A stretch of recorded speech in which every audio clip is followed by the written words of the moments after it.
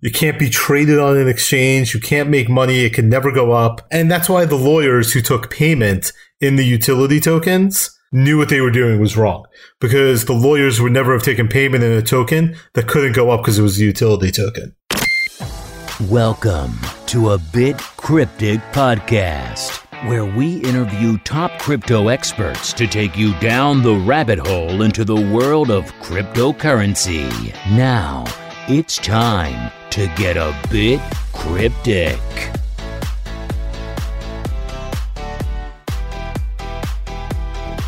David Silver is the founding partner of Silver Miller and is focused exclusively on representing aggrieved investors and cryptocurrency users worldwide to recover their financial losses. He's been a featured guest contributor on popular crypto sites such as CoinDesk. He's been in the news recently for creating class action lawsuits against well-known companies such as BitConnect, Tezos, Coinbase, and Kraken. Basically, he's the Punisher for crypto. My name is Jeff. And this is Alain Leon, aka Bitcoin Van Gogh. And we are super, super excited to have David Silver here on the podcast. Miko highly recommended you. And based on all the stuff I've read about you online, I think you have a ton of interesting things to talk about. So we're really glad to have you on the podcast here. No, thank you guys for having me. And I thank Miko for saying good things about me. Miko's a really good dude. We wanted to talk to you as soon as he mentioned you. His review of you was, he's not such a bad guy. He's actually super cool. And it would be fun to talk to him. So here you are. I say this all the time. People should love me. I'm only out there to help people make money and keep money. And that's one of the topics we wanted to talk to you about. Why nobody actually loves me? I'm sure some people do. Yeah, that's more of a therapy session thing. I don't know about it. We're not licensed therapists. We can't talk about that. So, David, tell us a little bit about your background. So, I've been an attorney for about 15 years. I went to University of Michigan undergrad. I went to University of Miami for law school. After law school, I went to work for one of the biggest law firms in the country in Washington, D.C. for about 10 years. I left there and came back to Miami in 2010, and I launched my own firm. I've now got about, I think as of today, I've only got 4 lawyers. I usually run about 6 lawyers. We help people who lose money. It doesn't matter the context. The last couple of years, we got into the crypto space. I've been doing crypto cases since mid-2014, and I accidentally became one of the leading cryptocurrency advocates in the country. David, quick question. So what made you decide to jump into the crypto space, and how does one accidentally become the leading lawyer in that field? So basically, in 2014, there was an exchange in Delray Beach called the Crypsy Exchange. And after Mt. Gox went down, a guy by the name of Paul Vernon, Big Vern, started the Crypsy Exchange. And the Crypsy Exchange, if he had just bet on himself, Paul Vernon would be one of the richest men in the country, probably the world right now, because in 2014, Big Vern opened up an exchange with every altcoin you can imagine. And he took US dollars, he took Bitcoin, he took any coin you could fund your account. And the reason was because he wasn't complying with any U.S. law. He wasn't complying with any laws. He was just stealing the money. So when you're just stealing the money, it's really easy to say you take all the coins because he didn't really care. So the first case I did with him, he stole now Bitcoin at that time was about $300-400 a coin. And he stole about $20,000 worth of coin from one of my clients. And at that time, I didn't know anything about Bitcoin. I just kind of got into it because a buddy was talking about it. I said he had a friend who had his Bitcoin stolen, and I helped him get his money back. About 6 months later, Big Vern, he was a family man living in Delray Beach. Unfortunately, he had his family and his girlfriend and his girlfriend's family. And since he believed in family so much, he put the kids into the same private school class because he really wanted them to bond together. And he picked his girlfriend over his wife, and he took $8 million of his users' money in early 2015. And think about that. That's a lot of Bitcoin because at the time, Bitcoin was only $500 a coin in January 2015. And he's now living in China with his girlfriend. So that started, we sued as a class action in that case. I started talking about cryptocurrencies, and that case actually yielded a class action against Coinbase because at the time he laundered all of the Bitcoin he stole through Coinbase. And Coinbase in circa 2014 and 2015 was very different than what Coinbase is today. And a lot of people ask me about my belief in different cryptocurrencies, whether they're good, they're bad, which ICOs are good, which are bad. I'm a huge proponent of the technology. I'm a huge proponent of what's going on, the innovation.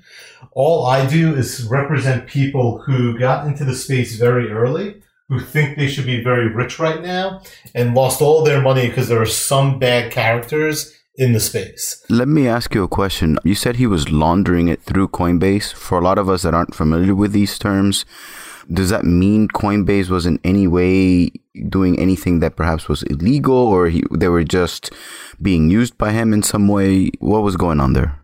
So basically, especially in 2015, there wasn't a lot of ways in the United States to convert your Bitcoin into US dollar. So in 2015, there were some exchanges in the US, but now where Coinbase, Kraken, Poloniex, Bitfinex do $1 billion a day in transactions. Back then, there was probably less than 100 million a day being transacted, and you couldn't just walk in. So he converted $8 million in Bitcoin plus. So you use the word illegal. I don't like the word illegal. I'm a civil attorney. Illegal goes to criminality and the criminal justice system.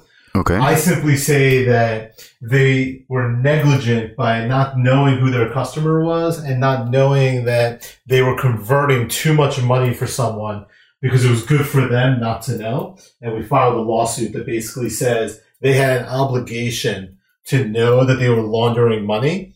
And as we flash forward to 2018, that's what a lot of the regulators, the SEC, the CFTC, FinCEN, the DOJ, the IRS, that's what everyone's talking about nowadays, is how to regulate these cryptocurrencies so that, because the cryptocurrency exchanges are just like banks. When you go there, you hand them a Bitcoin. You can buy a Bitcoin. A lot of these exchanges, they'll loan you money and let you buy Bitcoin or different cryptocurrencies on margin.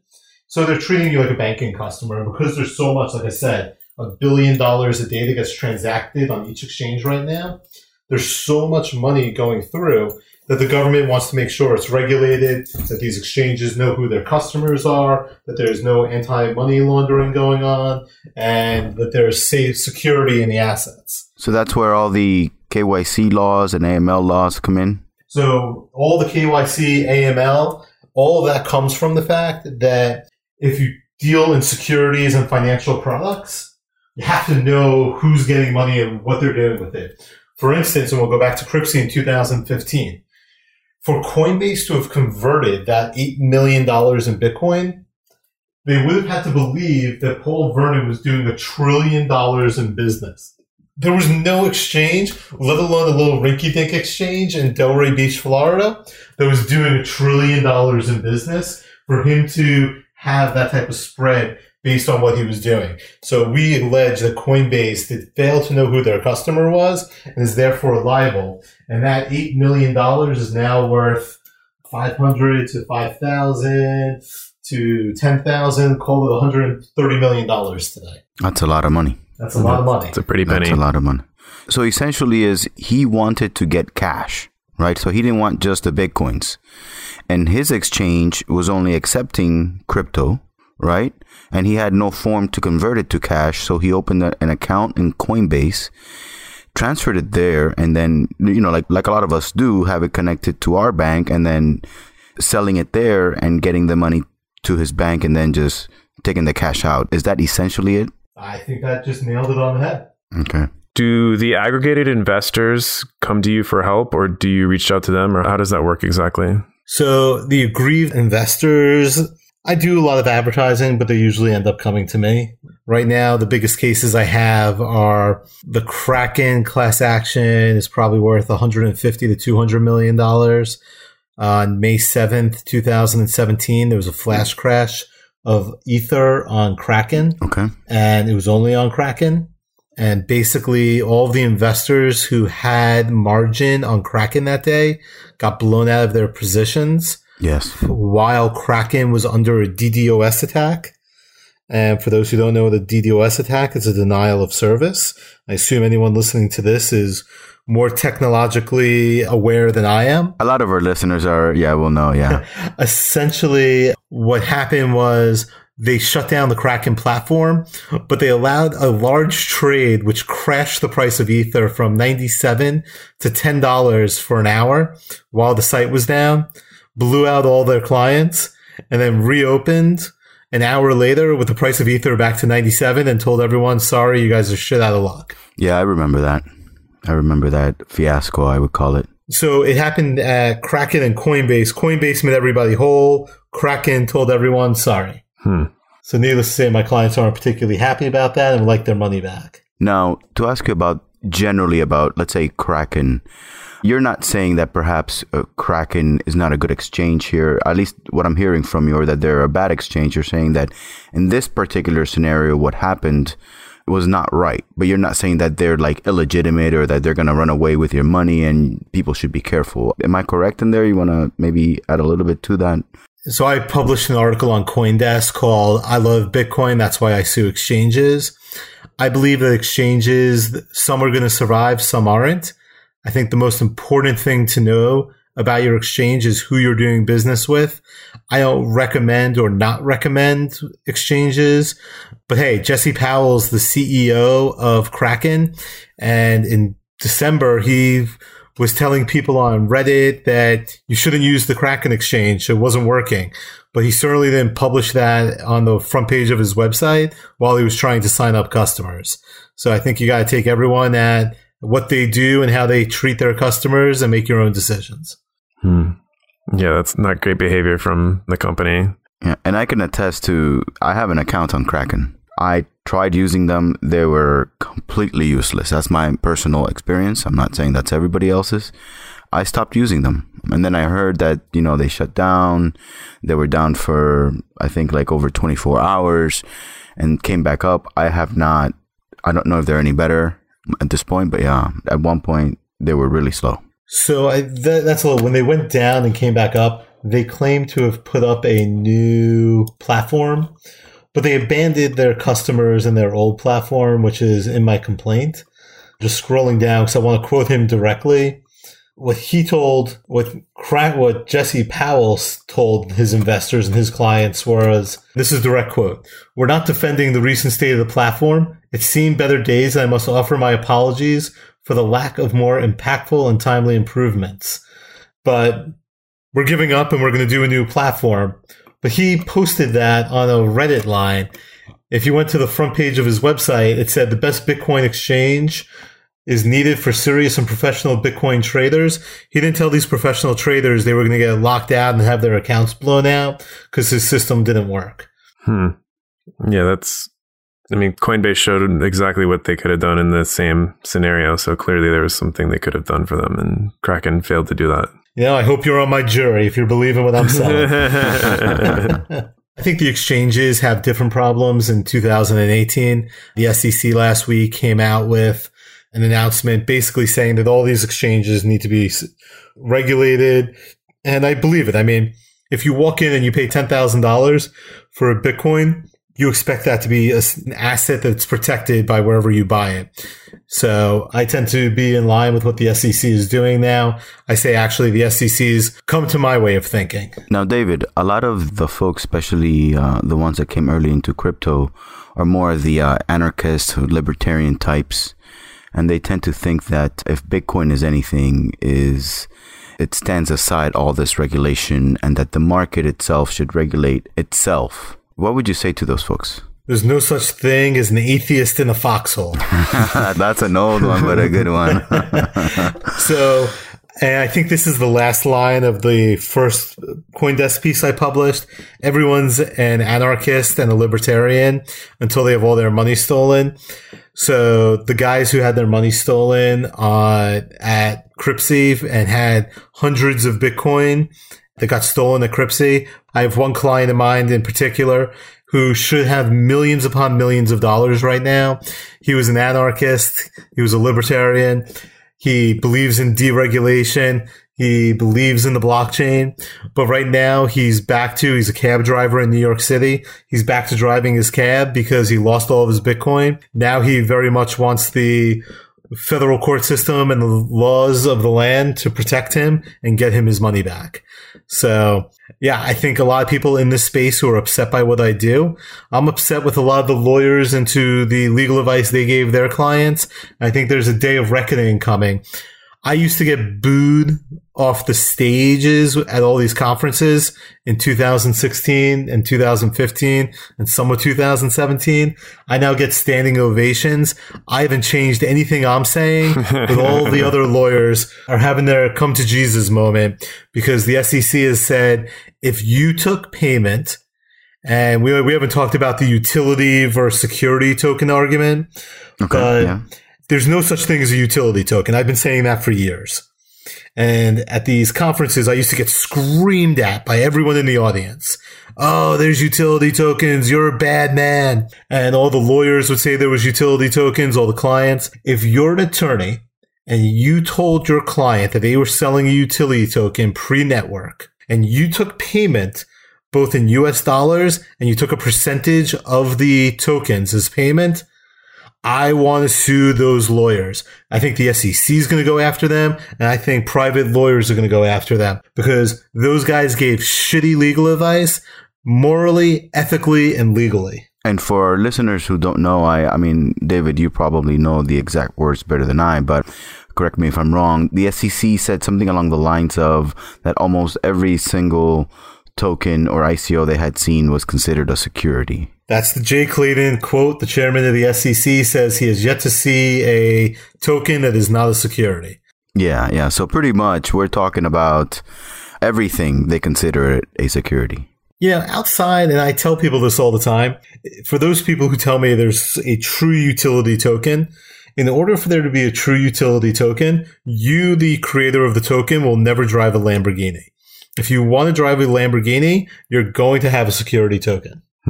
So that's your hard and fast rule. Yeah. You can't make money off of it. Exactly. So that's the problem with the utility token. For it to be solely utility and not a security, you can't be traded on an exchange. You can't make money. It can never go up. So, and that's why the lawyers who took payment in the utility tokens knew what they were doing was wrong, because the lawyers would never have taken payment in a token that couldn't go up because it was a utility token. Kind of a gotcha moment. We're about to have some lawyer-on-lawyer violence here. There's going to be lawyer-on-lawyer violence. Blood in the streets. Quicksilver in the streets. Well, I mean, it's not going to be, that's not even David Silver saying that. That's the chairman of the SEC. Now, I've been saying it for a longer time than he has, but I'm glad that he's come back and recognizes the issues going on and what has to be done. Okay. I have a lot of friends who aren't going to like that answer and who probably would still scream at you, but but I would say in this case, at the very least from a legal standpoint, if he was giving this advice back then and now the SEC is coming around, and I'm not saying that, we'll stand on one side or the other. If you were just saying, hey, this is going to come this way, and now it is happening, right? The SEC is taking this stand. I think I'd want to know. Yeah, it's good we're at least getting clarification, because the SEC has kind of been cloudy on it for a long time, and now these more succinct and clear statements have been coming out. I want to be clear here. There's a difference between getting bad legal advice and malpractice. The bad legal advice was to tell you that you had a utility token and not a security token. The malpractice was to tell someone they had a utility token and then accept payment with that token as part of your fee. Because once you did that, you knew you had a security token because you were doing it because you were taking it as part of your fee. So there are a lot of bad lawyers out there. There's nothing wrong with being a bad lawyer. Now, regarding a little bit about class action lawsuits and some of the companies that we have been talking about, like Coinbase and Kraken, let's talk a little bit about BitConnect. Now, BitConnect. He's laughing. He's ready. Yeah. Well, I think here you'll get a lot of people agree that, BitConnect was definitely a scam. Eric Voorhees tweeted about it. There was articles written on it, some of them Bitcoin.com. And we were I would say in this one case, the community as a whole was trying to warn each other, hey, stay away from BitConnect. It's definitely a scam. What took so long for the law to catch up, for them to be sent these, what do you call them, cease and desist letters? Is that what they're called, David? Yep. So there's two things here. One, BitConnect was what's called a high yield investment program, where they claimed that they would make you 1% compounding interest a day. And if you gave them $250,000 or more, they would get you 40% compounding a month. Just for clarity's sake, Warren Buffett says if you get 6% a year, that's good. If you get 10% a year, that's outstanding, and he'll hire you if you can do it consistently. So 1% compounding a day would be 365% compounding a year, is an obscene amount. So I think the reason why BitConnect, for instance, doesn't get as much love for the people who lost money is because even those people in the ICO space and that were bad actors, they use these high yield investment programs as look, those guys are stealing your money. But the problem was that BitConnect went in value from zero to almost $3 billion in about 8 months. And as everyone was being drawn into the Ponzi, everybody, and I've spoken to more people related to BitConnect than any other of the lawsuits. I was getting somewhere between 2,000 and 3,000 calls a day. Jesus Christ. When the story first broke. They sat there, and this goes to show you, it's not just greed, but it's greed and a form of stupidity, because most people don't care that they lost their $10,000. They care that they just want a replacement investment program that pays the same amount. And you kind of just have to sit there and smack yourself in the forehead and say, they still just don't get it. There's no investment program that can pay you 1% compounding a day or 40% a month. It does not exist. Yeah, of course. I mean, that should have been a red flag. But I guess more to my question is, why did it take the law? Like, do they have different rules? Do they have to get some evidence? Like, why did it get that far? Why didn't the law kick in earlier? So, because the law is first catching up, the law, it's a deregulated space at the moment. Regulators are first coming in, but it's not government's place to typically tell you what to do with your money. These weren't US-based companies. There weren't a lot of lawyers involved in the space. The BitConnect got so quick, so fast that it just took time to catch up to it. BitConnect was actually promoted mostly by YouTube promoters. Look, the government's not a precision organization. It doesn't get down to the molecular level. Government is a blunt instrument that can do large things at once and with blunt force. So when they come in and they announce all the exchanges need to be regulated, they can say for everybody, it's hard for the government and the regulating agencies to come in and say, well, guys, there are 10 high yield investment programs. Only BitConnect is bad. They can come in and say they're all bad, but it takes time to get down to the molecular level of looking at individual companies and saying what's bad. And the example I'll give that's a more legitimate example is Tezos. Okay. So there are a lot of people in the space who believe that Tezos is a legitimate project. Yeah, a lot of people think they have a great idea. Some big names have invested on it. And that alone for some people seems to be enough. And I'm not knocking the technology of what they're doing. But the people who gave them when they raised the $300 million, they did not do it believing they were giving a donation that, as Kathleen Brightman, the husband and wife team who own Tezos, said that they did this for a tote bag. No, all the investors did this to make money. Yeah. So it's insulting when they turn around and say, no. Thanks for your $100,000. Here's a tote bag. Exactly. And basically what ends up happening is I'm in San Francisco on Thursday. The lawsuit against Tezos is not a lawsuit saying the technology is bad. The lawsuit, the class action against Tezos is you sold an unregistered security. You're not entitled to that money. The investors are entitled to the money. And we're going to take control, and the government is going to take control. And I think you're going to see some government action, some private action related to Tezos.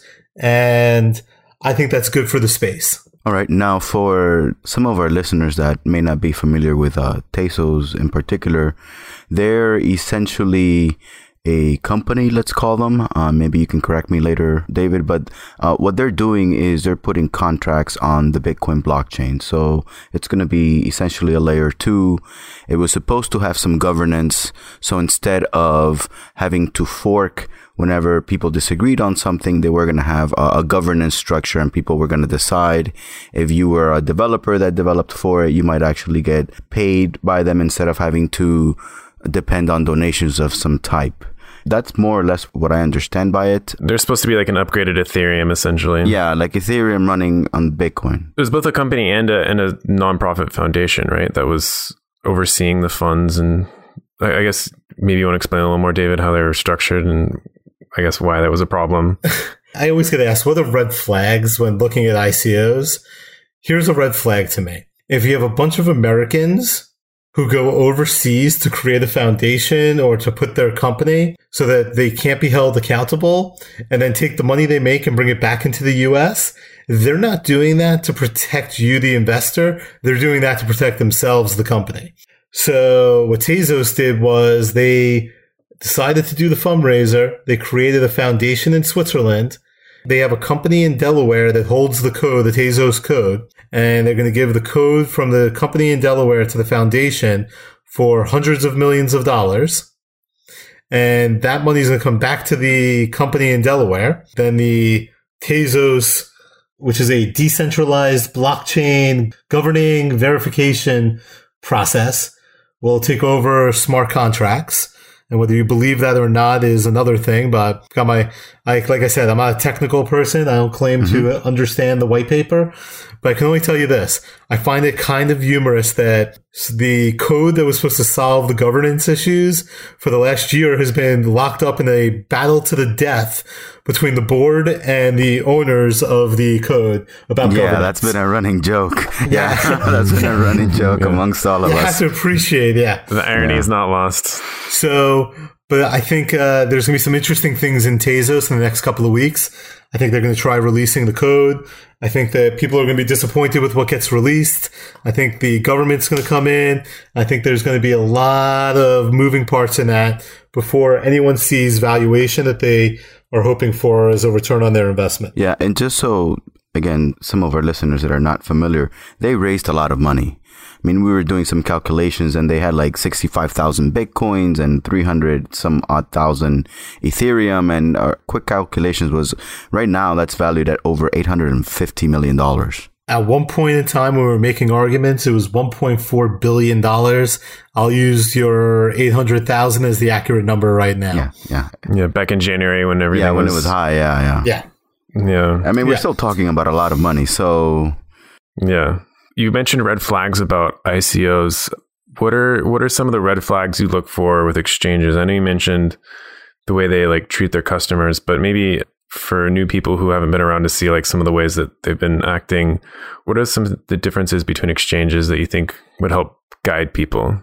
I think that the way most people who are coming into the space now, what I call the fear of missing out peak group, not the technical quote unquote nerds who have been here since 2010. They want the more established institutional, securitized, centralized platforms, whether that be Gemini, Coinbase, Kraken, Poloniex / now Circle, Bitfinex. Those people are looking for security. You want the most secured platform possible to do your trades on. As a quick rule, would one be, let's say, to perhaps see where that exchange is registered? If it's in the US, you may have some type of legal standing to do something against them if something goes wrong. If they're somewhere else, you might be out of luck. Does that make sense? Is that something to look for? I would only keep my money in a US-based exchange. Okay. So I would answer that question, yes. And take it off the exchange after you're done trading. Yeah. So we're talking about, let's say, Coinbase, Kraken, Bittrex, it's Poloniex. I think Poloniex is in the U.S. as well. Poloniex is in the U.S. We're talking about some of those there. And not that we're telling anybody to particularly put their money there, but we're just saying those are U.S.-based exchanges. Gemini, I think, one as well. Yeah. Gemini is out of New York. Yeah, I say this all the time. I don't endorse one or the other. In my published pieces, I actually talk very highly of Coinbase. It doesn't matter that I'm suing them. I sue Morgan Stanley and Goldman Sachs all the time. Okay. Just because people are involved in lawsuits doesn't mean they're necessarily bad to do business with now. Now, regarding Coinbase, could you tell us a little bit about what that lawsuit is about? So there's a class action right now. It's not mine. If I wanted to file it, I have plenty of clients who I could on the Bitcoin Cash fiasco. But there are so few people who actually were able to buy in on the pump.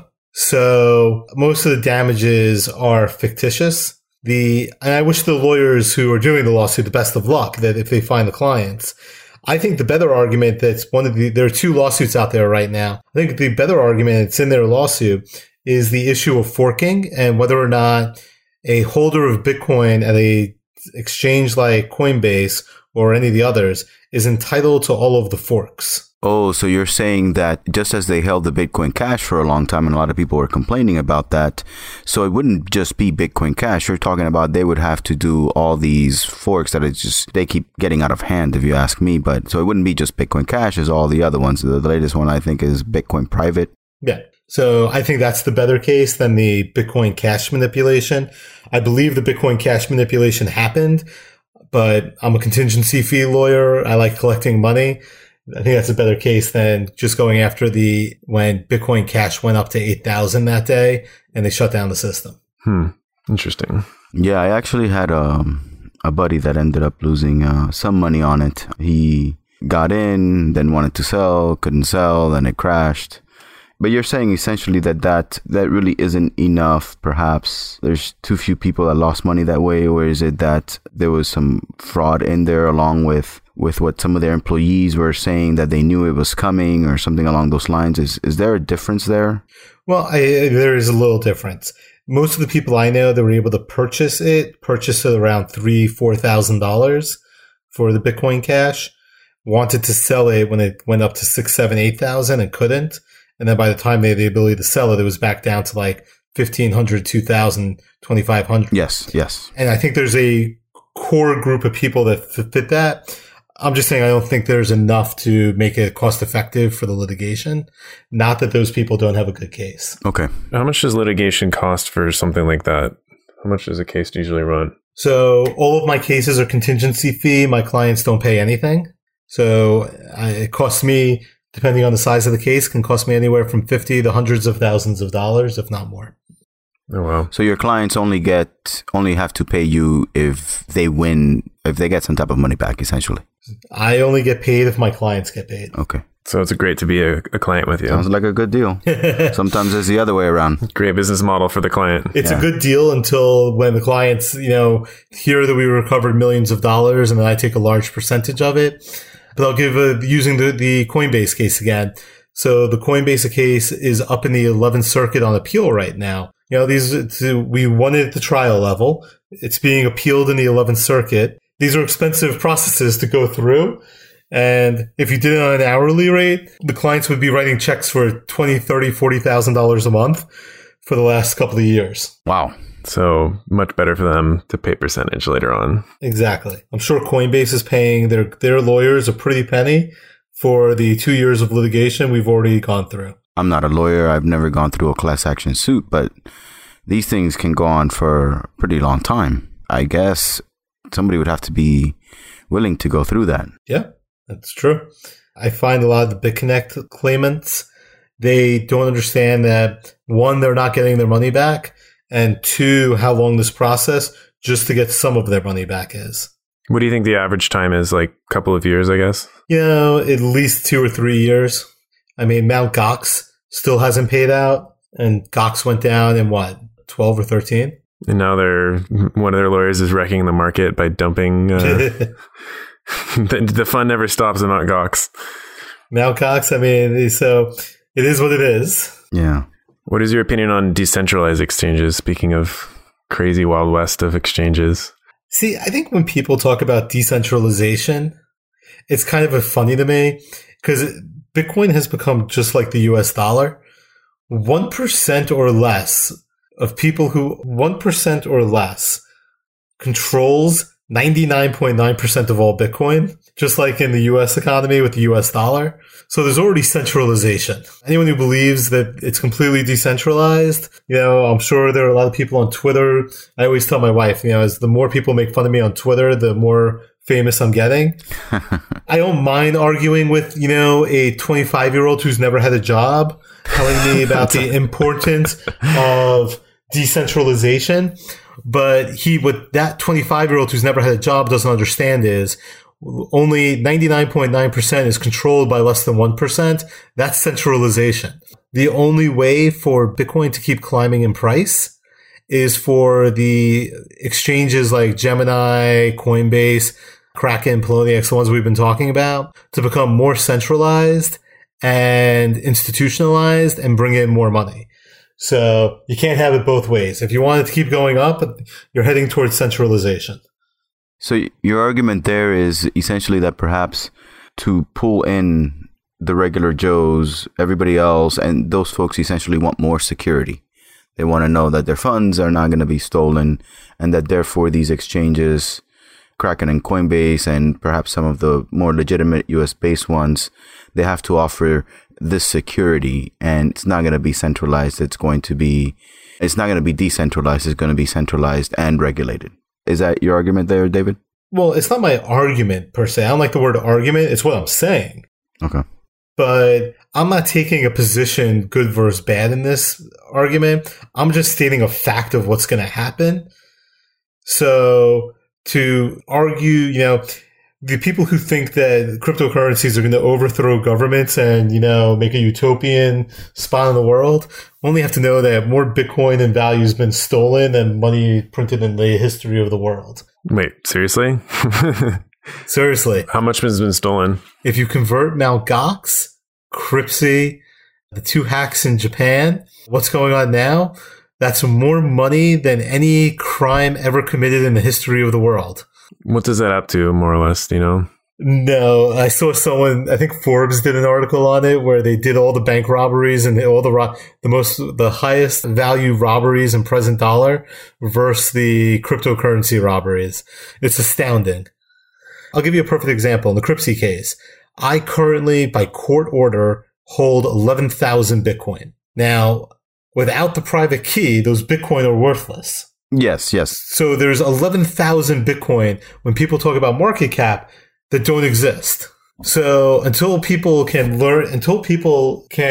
get back what belongs to them, I don't really foresee the system, becoming the true decentralized system working until there's, and I think what you guys asked me earlier, do I see a self-regulatory agency doing this? No. It's going to be government-led across the world because governments want to stay in power. That's definitely an argument that goes back and forth, more so now in the crypto community, I would say, because there's a lot of newcomers that you have to explain that there's no Bitcoin help desk. They always almost want to call the help desk and get, some support. They may think there's company of some sort, and, people tell them that and they start getting that. But when things go wrong, they don't really kind of understand it. And now, when money is gone, there's definitely some fear out there. So there is some negative impact on, I would say, on the newbies, on the people coming to Bitcoin now that may hold them back. Look, I'm dealing with people who have lost all of their investments despite being early adopters. So I wish there was a help desk. I wish I can go get my 11,000 Bitcoin back. I assume you guys know who Tom Voss is? No, I'm not familiar with Tom Voss. He's got a big following on Twitter, but I did his show the other day. We were talking about the 11,000 issue, and I said, look, and I say this jokingly, so, anyone listening, and if this gets cut, a certain way, I say this as a joke, but I believe there should be a Satoshi God who comes in, and there should be a God of Bitcoin. And if something goes wrong, you should ask God for forgiveness, and God can give you your coins back. I have several people I think should be God in the crypto space. No one's going to listen to me. This is never going to happen. But unless that does happen, there is not going to be the system is just, at some point, it's going to crumble onto itself until there's some governance changes. And Tone's response to me when I said that was, well, if that does happen and you get your 11,000 back because of a federal court order, Bitcoin's worth $1. And I said, well, that might be the true value of the Bitcoin. There's the Book of Satoshi, and Miko recommended that to us last time. Now, there's also the issue is that Bitcoin is really global, right? We're talking about the US does maybe about 35% in conversion from Bitcoin to US dollar. I think most of it happens right now in Japanese. So a lot of these issues that we're talking about are really, they are worldwide. And in this case, the US is a major player when you look at it from the number of transactions that happen, but they're not the major player. It becomes a real issue to have a god of Bitcoin or a god of Satoshi, you know? Is it going to have a Japanese last name, you know? I think that part of the problem with that is that a lot of the people who are going to try and repatriate money or not repatriate money are going to find that the U.S. government doesn't really care where you are. If you live in the United States, you pay U.S. taxes. And I'm a big believer in that. So you're saying that no matter if you're here, well, and I think that's pretty much, especially with what happened with Coinbase lately, I think everybody is aware of that in a sense. Or they should be, I think. But I guess where I was going more with it is that it really is going to be up to the countries how they want to handle this. And we saw this perhaps with some of the things that were going on in Korea for a while, whether they were going to regulate it, whether they were going to shut down the exchanges and so on and so forth. And it may very well be that each country will have their own set of laws on how to deal with it. And we already see that happening now. So perhaps for those people that want the security, I guess we would say, you know, if you're in the U.S. and you want the security, you're probably better off with U.S., as we said before, exchanges. There might be some recourse there, but lots of people will still have the wild, wild west, to say, sort of, and they may not have recourse if they decide to go with, right now, Binance is a very popular exchange that's not here in the U.S. Yeah, I mean, they're going to be able to use exchanges out, but look, there are governments all over the world that are interested in remaining active governments. If government doesn't control finance, then they lose a lot of their power. So I don't know. I'm not pretending to say that this is going to happen. I believe that cryptocurrency is the evolution of money. I just don't know how it's going to play out. Okay. All right. Now, to perhaps throw it to a little bit more of a positive spin, and not that this is negative at all. This has been very good information, I feel. What are you excited about in this space, if anything? From your perspective, perhaps contracts, is there anything that you're excited about? I tell everybody the thing I'm most excited about is securities, stocks, bonds, notes, mortgages. The blockchain should revolutionize the simplicity of those transactions. And I think that everyone should be able to use the blockchain for that. So I'm looking forward to what I call the next wave of the blockchain, which is applications. And when those applications finally come online, whether it be Tezos or someone else, I don't really care. I'm not for or against the technology. I actually believe that, you know, the revolution's coming and everyone's watching it. How you profit off that's very different than watching it happen. Okay, he believes in the revolution. I'm okay with him, Jeff. Right. We don't have to put him on a stake. He's all right, yeah. We don't have to burn him. Yeah, no, yeah.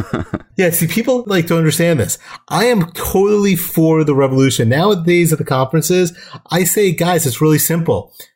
Don't steal people's money and create the product that you tell them you're creating, and you won't go to jail or see me. I am totally a believer that you should be able to trade a stock right now. If you go in and you have an E-Trade account and you buy a share of Apple stock It takes 3 days for that share to actually transfer and move into your account, and you have true ownership of it. That should be instantaneous on the blockchain now. So you think, in regards to that, you mentioned there's the ruling, or not the ruling, the statement by the SEC that there's no such thing as a utility token. If companies want to do fundraising and make money off this stuff, just register with the SEC essentially as a security and not worry about it after that. Yeah, absolutely. That's what everyone's doing now. I mean, that's just 2018. Do you think people will still come after, or do you think the SEC will still come after people I guess they can always still come after people if they're bad actors, but do you think they will see like kind of like a equilibrium reached if people are complying with registering as securities? I think the SEC is still going after people right now for old-fashioned stocks. I think you're going to see them continue to go after cryptos, old-fashioned. I think, stealing, thieving, and whoring are the 3 oldest professions. So, nothing changes. It's just a different platform it's happening on. So I think it's all going to equal out one day. All right. Now, you've mentioned elsewhere, there's a story out there that you received 5 Bitcoins at a South Beach bar. Well, first of all, it's an article I published. So, yes. Hey, technically, I'm right. I mean, if we were in court right now, wouldn't that be correct? I mean, are you going to object about this? That is a true story. All right. Don't make me out to be a bad actor here. So, can you tell us a little bit more about that story? I actually met someone at the time who was a very large miner back in early 2014. And he was telling me and a bunch of people about Bitcoins. He literally took my cell phone, opened up a Coinbase account, and put 5 Bitcoin in there, and I never touched them. Really? Yep. You still have them? I've got them and some more. Along with the other 11,000? So, yes, I still have those, and, I am a very big fan of his. Well, maybe we can be very big fans of him too if he wants to. He or she wants to. Can he give us his information? We'll bring him on the show and have him give all our listeners 5 Bitcoins. Yeah, there you go. And all you have to do is send him a quarter of a Bitcoin, and he'll send you 5 back. Sounds completely legitimate.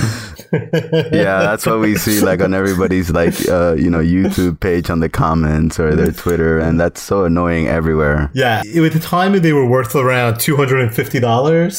He was already a very wealthy person. So he was making a point. He made his point. And it's ironic because of the group of people he was telling the Bitcoin stories to, several of us are now in the cryptocurrency space. Okay. Last question for you before we close out, David. What's something that we haven't asked you that people need to hear about? Cryptocurrency, blockchain, any coin you can think of is no different than any other investment you're making nowadays. Nothing infuriates me more than when people say, only invest as much money as you're willing to lose. Bullshit. Anytime you invest with due diligence, you should never expect to lose all your money. Interesting. Yeah, I always hear we actually said that with Mika on the last episode. Yeah, it's almost, I think where we're coming from is that even though some of us obviously believe in crypto and believe in the revolution that this is coming, I guess what we're trying to say is that perhaps, we don't know. Maybe, Bitcoin might go to 0, or maybe you might lose it or something. It's almost as a way from stopping the newbies, the people that don't listen to anybody, from putting their entire life savings in. I mean, I think that's how I take it. We don't want people to do that. And some people just don't listen. I say anyone who says HODL, is a investment strategy is an idiot. There's no such thing as hold on for dear life in an investment strategy. You buy high, you sell higher. You buy low, you sell high and make money. But if there's a drop in value or there's a spike, pull some money off the table because it's an investment. There's no such thing as I'm losing the word I'm looking for, but there's no such thing as hold on for dear life. With your point, what I'm hearing is have a strategy, have a backup plan, and don't let your strategy be just hold on forever. It'll eventually come back to a higher price than what you bought it. You're saying that's not a good strategy. No, because the world changes on a daily basis. If the U.S. government announced that everyone who holds Bitcoin gets the death penalty tomorrow, I don't think we're there yet. Might be a good time to sell. Yeah. Well, who knows, right? You never know. I'm just saying, look, when the Securities Exchange Commission came out with the subpoenas I don't think anyone with intelligence should be surprised that there's a 30% drop in value with the U.S. government taking such a proactive stance in the last 2 weeks. Doesn't mean it's not going up. But just imagine if the SEC drops subpoenas on every major pharmaceutical company. The pharmaceutical industry would lose 20% that day on the stock market. Yeah. To be honest, we have some buddies that we argue back and forth with, and a lot of them are, we're going to the moon, and I'm not saying we're not, but I've also made the case, hey, if for some reason tomorrow the United States says Bitcoin is currency, right, and therefore it is illegal, it would take a big hit, something along those lines. I tell people I have enough Bitcoin where if it goes to the moon, my wife is happy. If it goes to zero, it wasn't my only holding. Yeah, if it goes to zero, you're not sleeping on the couch. Yeah. Diversify your portfolio. My wife still checks Bitcoin every day. Yeah. Just in case. All right. Well, I think we've kept you from going to bed for long enough, David. So thank you again so much for coming on the podcast. I think what you told us and what our listeners got to hear from this was really informative. And it was really awesome to get to interview you. Hey guys, I really appreciate it. I love following Miko. And you'll get to hear his podcast as well. Yeah. We said the exact device that pissed you off. So,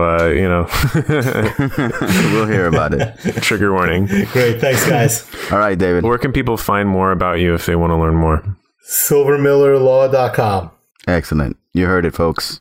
SilverMillerLaw.com. All right. Great. Thanks, guys. Have a good night. Have a good night, David. Thank you for listening to A Bit Cryptic Podcast. The podcast is hosted by Rob Peterson, Alain Leon, Dang Du, and myself, Jeff Peterson. Website created by Coco Liu and Kevin Van, and show notes and articles made by our editor-in-chief, Dang Du. If you like the show, please leave us a 5-star review on iTunes and Google Play. We're a new show, so the reviews really help us out a ton. You can also find us on Twitter at Keep It Cryptic. That's KeepItCryptic. You can also find us on Medium or Steemit at A Bit Cryptic, like the show name. Thanks for listening, and as always, keep it cryptic.